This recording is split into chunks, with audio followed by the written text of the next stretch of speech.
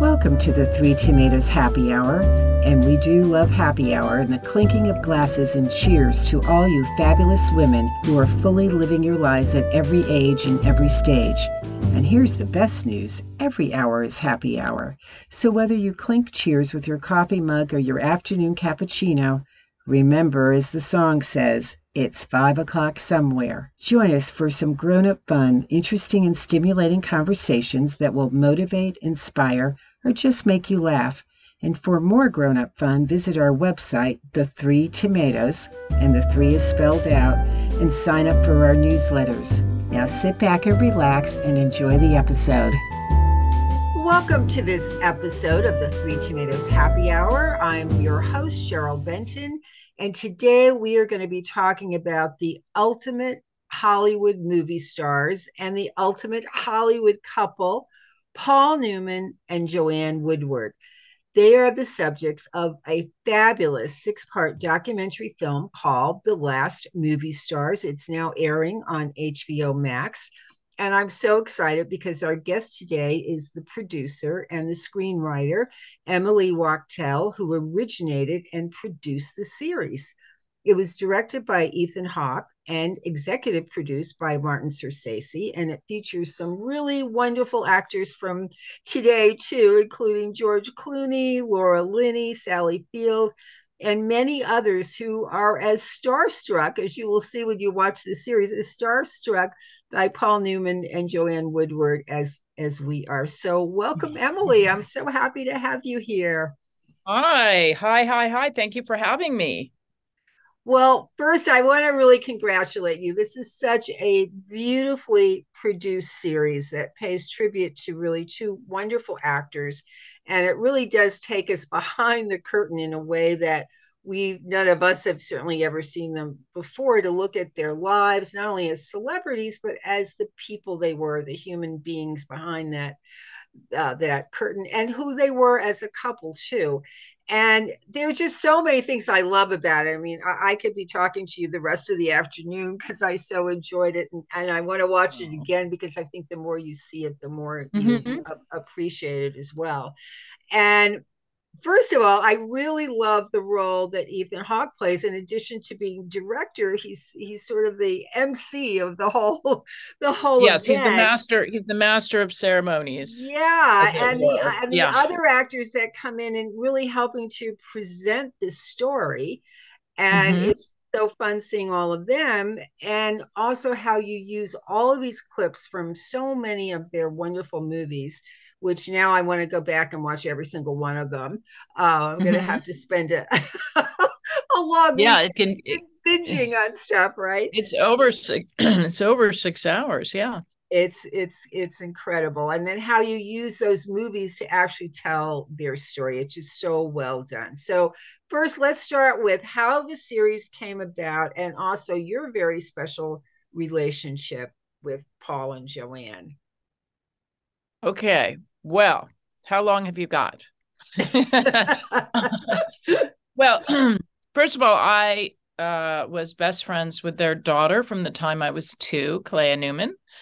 Um, and I grew up with them having a very, I think, blessed artistic experience, seeing lots of plays and movies and, normal childhood, but I definitely became a filmmaker because of them. Um, which is a wonderful, which I totally owe them everything for that because they definitely inspired me and I feel like I aim high. But that said, it was 2015, getting back to your question of how, and I had finished another film in Seattle. I'd finished sort of doing the rounds with it and was looking into other things. And I woke up and said to my boyfriend at the time, who's now my husband, we've got to do something about the Newmans. That legacy is going to go away. People don't already didn't weren't remembering who they were or didn't know or and for me growing up, aside from them being so important as people, which they definitely were first, they were so important to the theatrical community and and to the community, because they gave back so much. They were obviously big philanthropists and all that. And so I felt that their legacy should be preserved in some way, and what better way for them to be preserved than in the, the vocation they had picked in film. So it started that way. We were going to originally just do it on Joanne, but and I had spoken to I went to an old friend of mine, Lisa Long Adler, and we formed this company, Nook House, which was named after a sign in Joanne and Paul's yard with a cow. So you'll see on the movie, if you watch it, it says Nook House Productions. And so we started with Joanne, but ultimately you couldn't split up Joanne and Paul, or Paul and Joanne, because they had been together for so long. It was pretty impossible. So we decided, okay, we will, I had started archiving stuff. I had raised a bit of money, and of course had to get the rights from the girls, which was, so that's 2015. It's, that's 7 years ago. 2020, I was archiving all this stuff, spending money, because you have to archive all the pictures and the home movies. And also I had been looking at the home movies and was seeing like Laurence Olivier and Gina Lollobrigida, and was thinking like, this film has to be in the film. It's bananas. Yes. This is crazy. So we made it about both of them. We started archiving. I raised some money. And in 2020, I had met with a few people about directing it. I had sent footage to Martin Scorsese, who very early on was a fan and wanted to be involved. They kind of chased me, which was fun. Said, he has it. Yeah, it was really fun. I mean, they kept calling. Yeah, it's a pretty good person to be chased by, right? Yeah. They said he wants to be involved, but I wasn't sure. I wasn't sure he really did, but he did.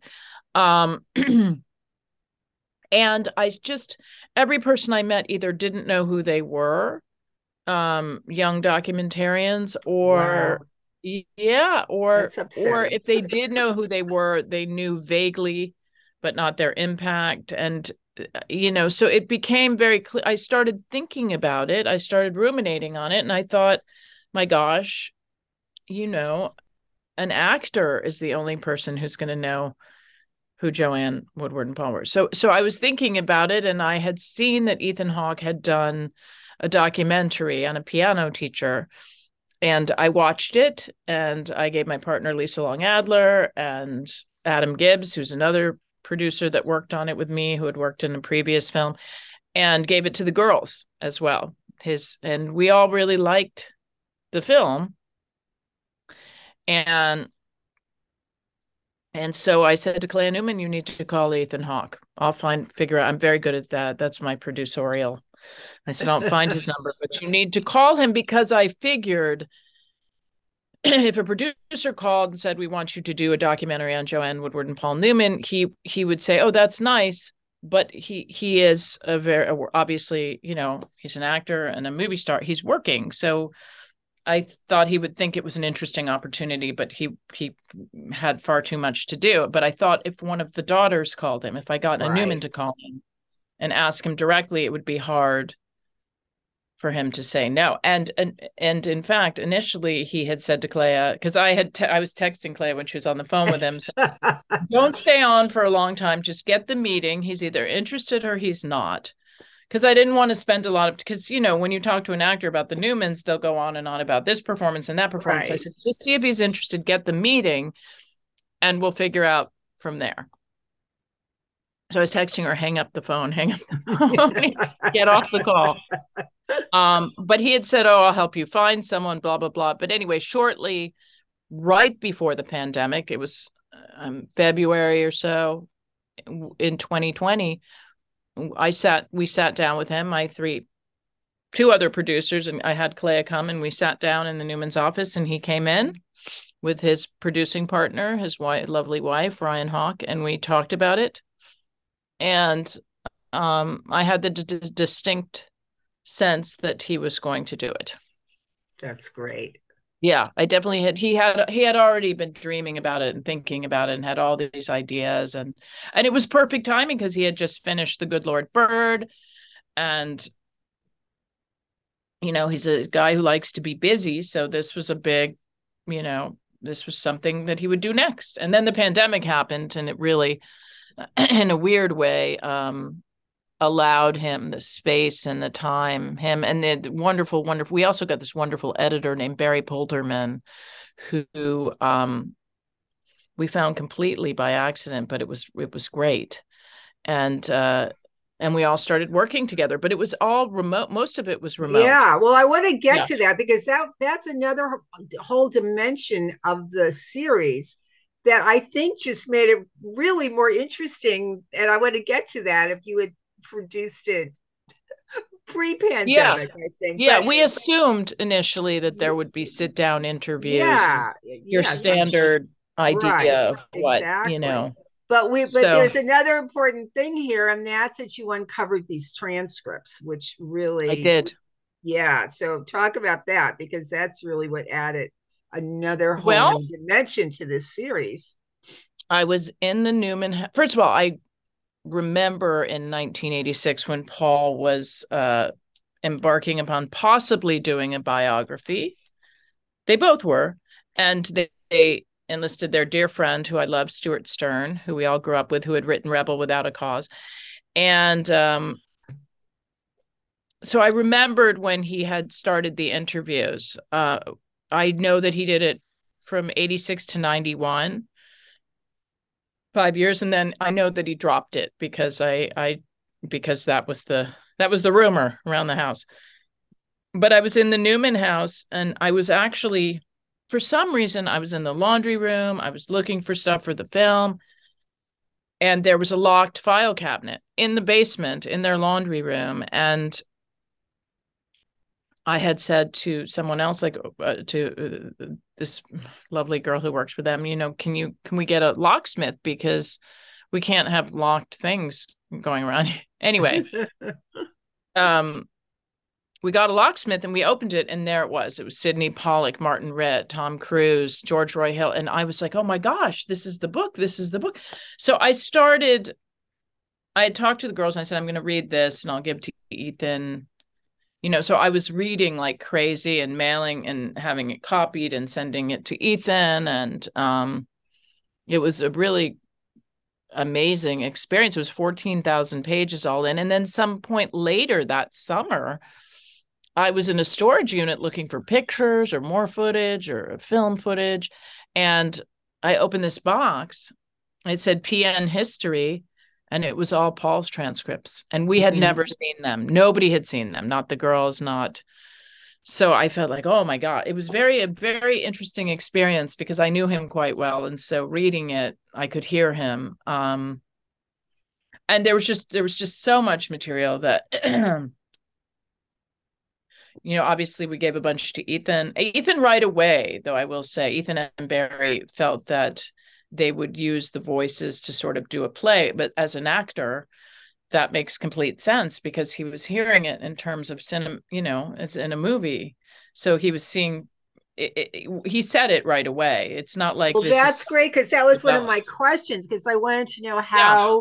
how you decided to incorporate those transcripts the way that you did because you're right. I mean, it's done like a play, and the voices of Paul and Joanne are played Yeah. by none other than George Clooney and Laura Yeah. Linney too. Yeah. By We the all way, decided about Clooney and oh my gosh! And the other thing I found so interesting is as you're listening to it in the beginning, it's like, oh, that's George Clooney's voice, but after a while they sound strangely familiar. I mean, their voices, I yeah. wasn't hearing Clooney anymore. It was just Right. his voice, Well, we and all it, talked about, what who should play Paul because we didn't want whoever to do it to actually play him. We just wanted them to read. right. Um, and I mean, George totally did that.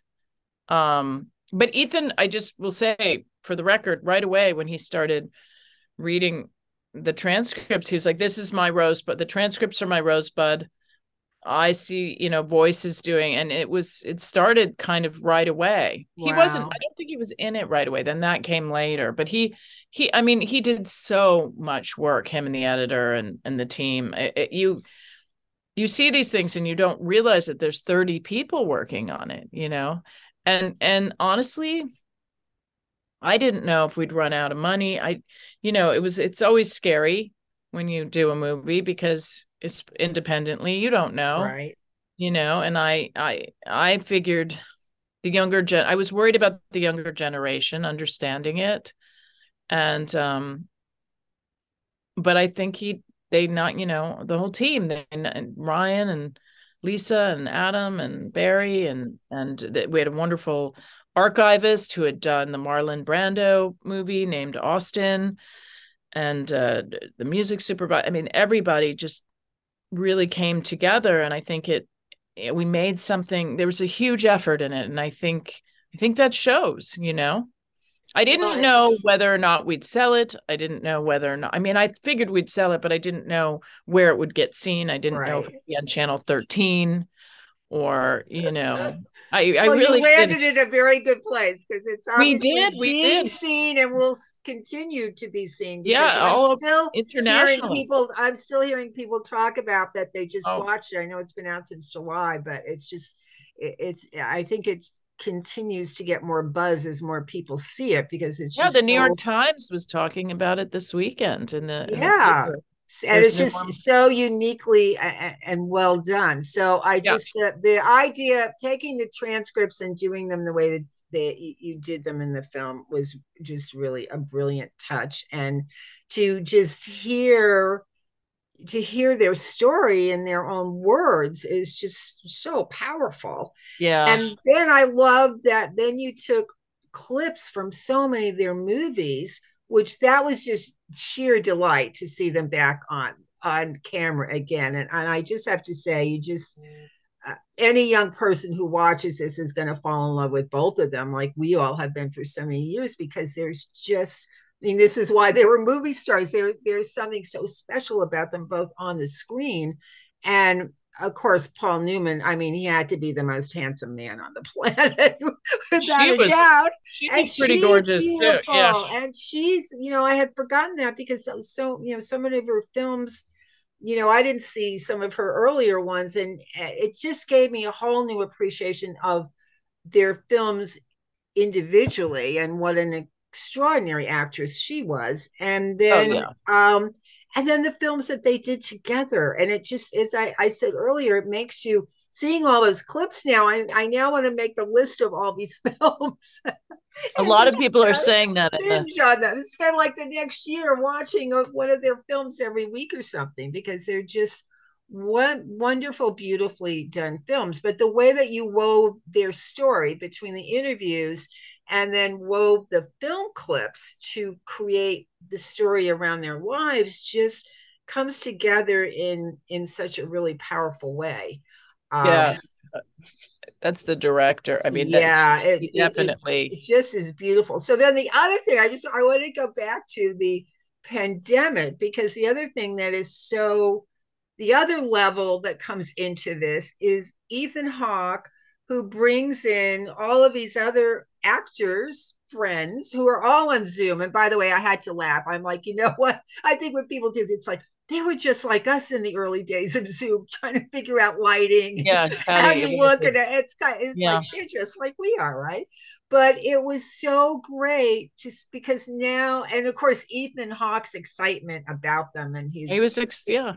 it just comes across so beautifully. But to hear all these other actors sharing how much they appreciated it and how much they got out of their work, it was that's a beautiful thing to see. It really is, to hear them all commenting. As I said, they were as starstruck by them as Yeah. we as regular moviegoers who knew and loved their work are. And I think that's another thing that makes this series such a treat. I like it too. I like it. Um, I Go ahead. You sorry, you go No, on. it's so great. So one of the things that we see really clearly throughout this series is how in the beginning, which also I didn't realize, how Joanne, when they first got together and were married, she was the big star. Yes. She was the actor. I mean, people had so much respect for her acting ability, and I think she had just won an Academy Award, and he obviously really revered her too as an actress. But then his stardom now starts to totally eclipse hers as becomes, a big star. He becomes the big movie star, a huge sex symbol. She's now taking care of 6 kids. Yeah. Yeah. And kind of puts her career on a hold. And you can see her as she takes this back seat. So how difficult do you think that was for her during that time? Well, I can't speak for her, but I knew if you were in that household, you knew she was the bigger star. Not the bigger star, but you knew she was the talent. I mean, it was I can't explain it, but if you were there, you felt it and you knew it. She was an incredible mother. I mean, as a kid, she knit us sweaters, and I mean, she was an extraordinary person. Forget about actress, and so lovely. I'm sure it was difficult for her. She did say things to me as I was growing up that, just things like you have plenty of time to worry about men. Think about there's so many great things to do. I mean, she was very, I don't want to say a feminist, but she was forward thinking and very encouraging. And I'm sure it must have been very difficult at times, but she managed to keep developing, as did he. And I mean, she had the Westport Country Playhouse. She did Save the Children, environmental defense. I mean, she was a very, very busy woman and very in demand. And it's not like she was swept under the rug exactly. Right. I mean, I'm Right. sure, I'm sure, especially now that I've been in this business for a while, I'm sure, she wasn't always treated the way that she might have liked to be, but she really kept going. And that it's really a lesson of what you need to do anyway in any career, is that you have to keep reinventing yourself and she did. She went back and did television. She developed her own thing. She created her own, career the way that she, on her terms, with her children. And she was such a great mom. I mean, I know everybody. Well, yeah, I was going to say that really comes through too in the series, which is beautiful because there are 5 daughters. Yeah, 5 daughters. Yeah, 4 participated. Yeah. right, and two were stepdaughters, but I know the stepdaughters spoke so lovingly of her and Oh how yeah. what a wonderful impact that they made, and it was truly one family, and that's you don't always hear that, Yeah. and that really came across how much they loved and respected her as well. So that was another beautiful You tribute. couldn't not love Joanne Woodward. Everyone, if you were in a room with both of them, I would have to say that you would feel her star power first, because she Wow. was just, her graciousness and her kindness and her generosity was infectious. Well, and they as you said, they did so many wonderful things, and in the Yeah. world of philanthropy, plus their advocacy. I mean, I didn't realize how involved they were very early on in civil rights and protesting the war in Vietnam. I mean, I didn't remember those things, and that Well, was really interesting to see all that. I know. One of your questions that you sent me early on was, were there any surprises? And Yes. I didn't realize that they had been at the March on Washington. And in hindsight, I wish I didn't talk to them about boy problems. I wish I said, what was it like to meet Martin? What was Dr. King like? I mean, there are so many things that I wish I could have talked to them about. But the other thing is, when you asked about surprises, I mean, Joanne told me a lot of the stories of their relationship as a kid growing up. So I knew a lot.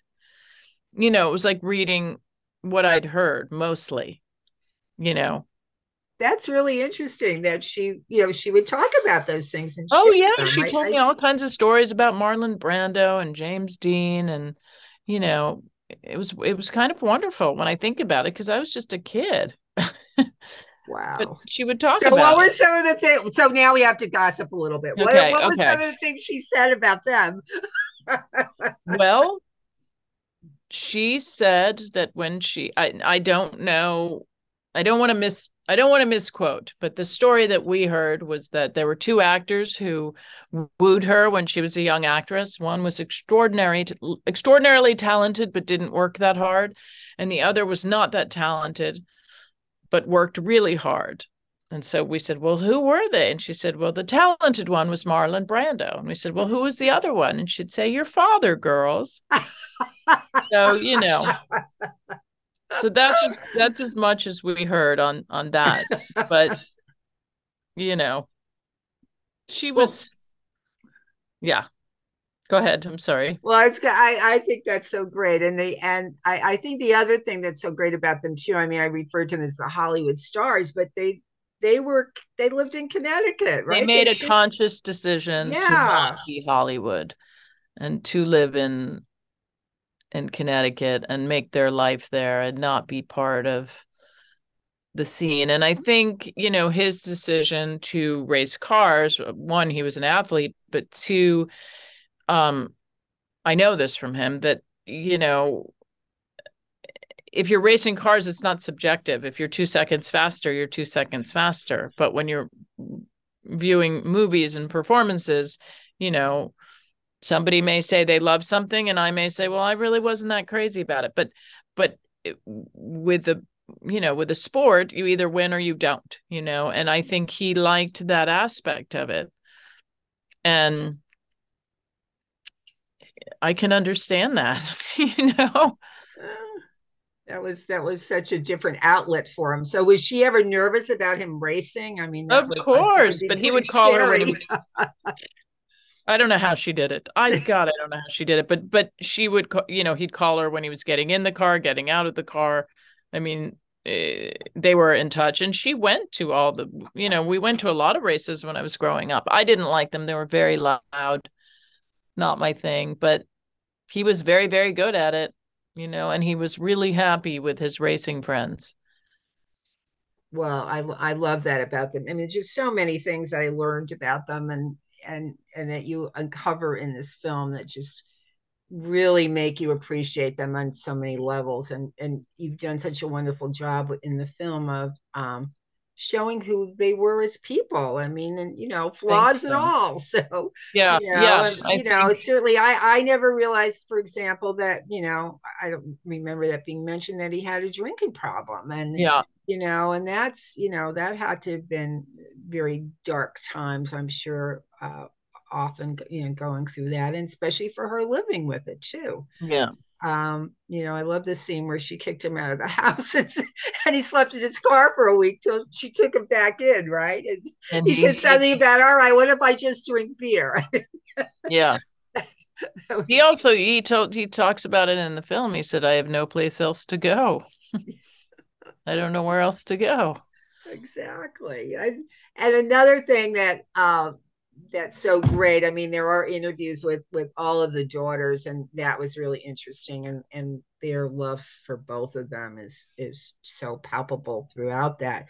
But to me, one of the most touching things, where I think it's towards the end, where you interview his two grandsons.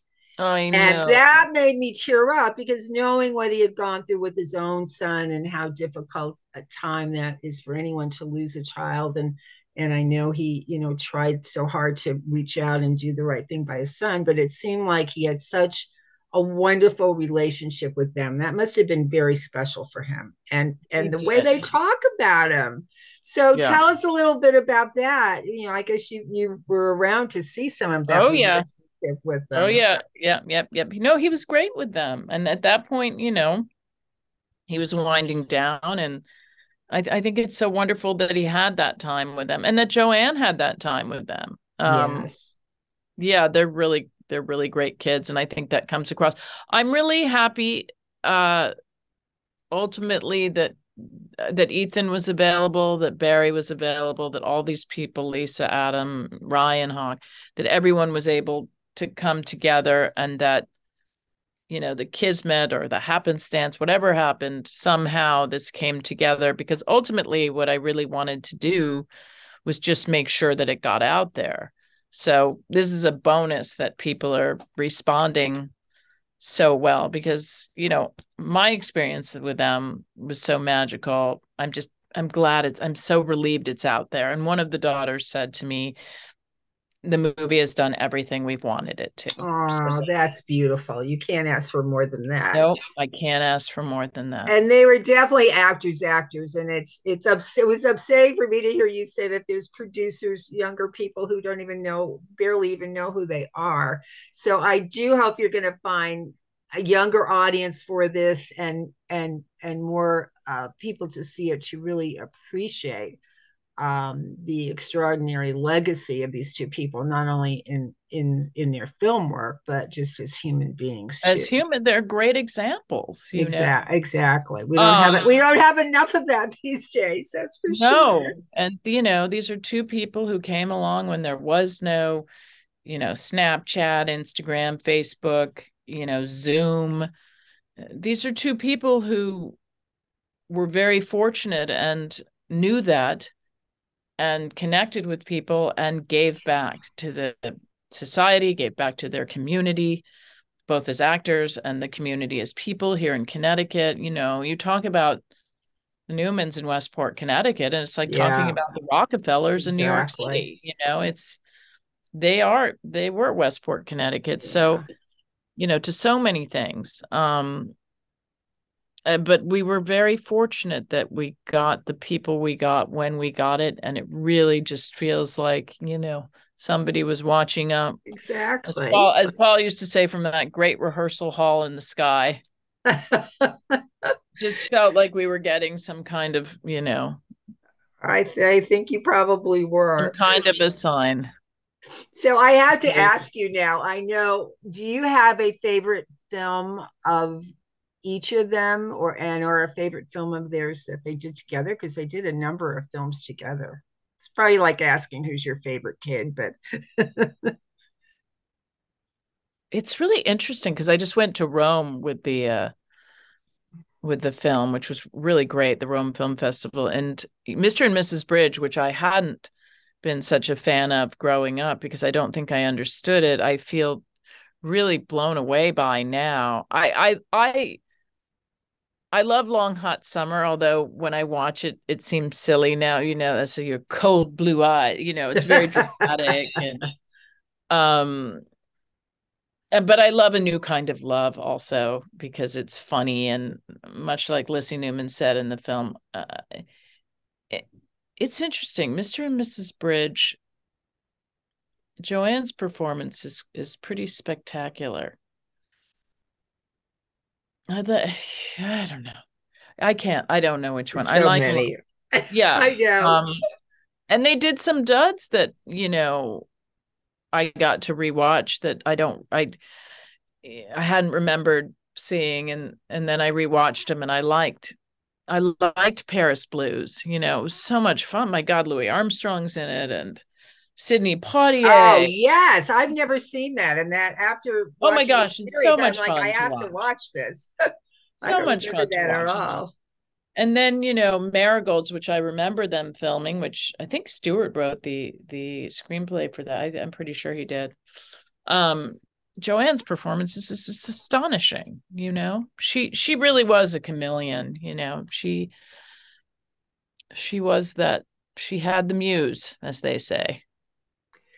Well, we know Paul died in 2008. Tell us about Joanne. All things considered, she's doing okay, you know. I visit with her, we visit with her. She's 92. Wow, that's hard to believe, but yeah, it's really hard to believe. But she's comfortable, and I think she's at peace with things. Well, that's good. Yeah. And she has such a loving family and friends So that's makes her very, and they're very fortunate to you all are to still have her, Yeah, of have you in your course. lives too. So now I have to ask you about you, because I think it's so wonderful to see women in production and development role in the film industry. We need a lot more women in on that the other side of the camera too, and we really Me need, too. I think, more women who really can share their visions and put together stories like this, because it's just where the world is going. So what's next for you? What else are you working on? Well, I have a bunch of different projects, to be honest. And it's whichever one goes.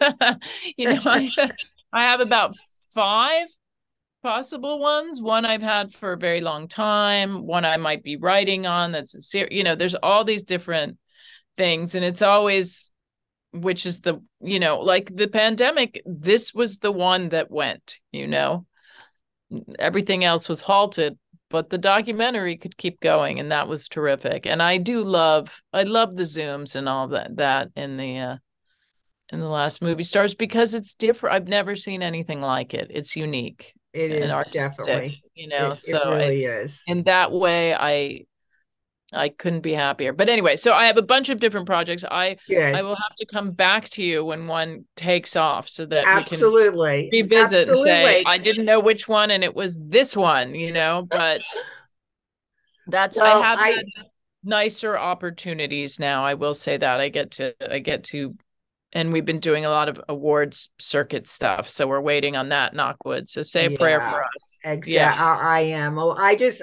just as a viewer, I thank you, and a viewer, and then someone who, so admired Paul Newman and Joanne Woodward over all these years. And I just thank you for bringing this to life and bringing it to all of us and everyone listening. I've been telling everyone, watch this series. It's on HBO Max. It's really beautiful. As I said, it made me cry. It made me smile. It made me Oh, laugh. It made me cry. It's got everything in it, and I know that you're just going to keep bringing us great things. So thank you so much thank you. for And being thank my you so guest. much for having me and for telling everyone And I'm going to keep doing that, and good luck on award season, because it deserves to win a ton of stuff. So I thank okay. you so very much. All right. Thank you, Cheryl. Okay.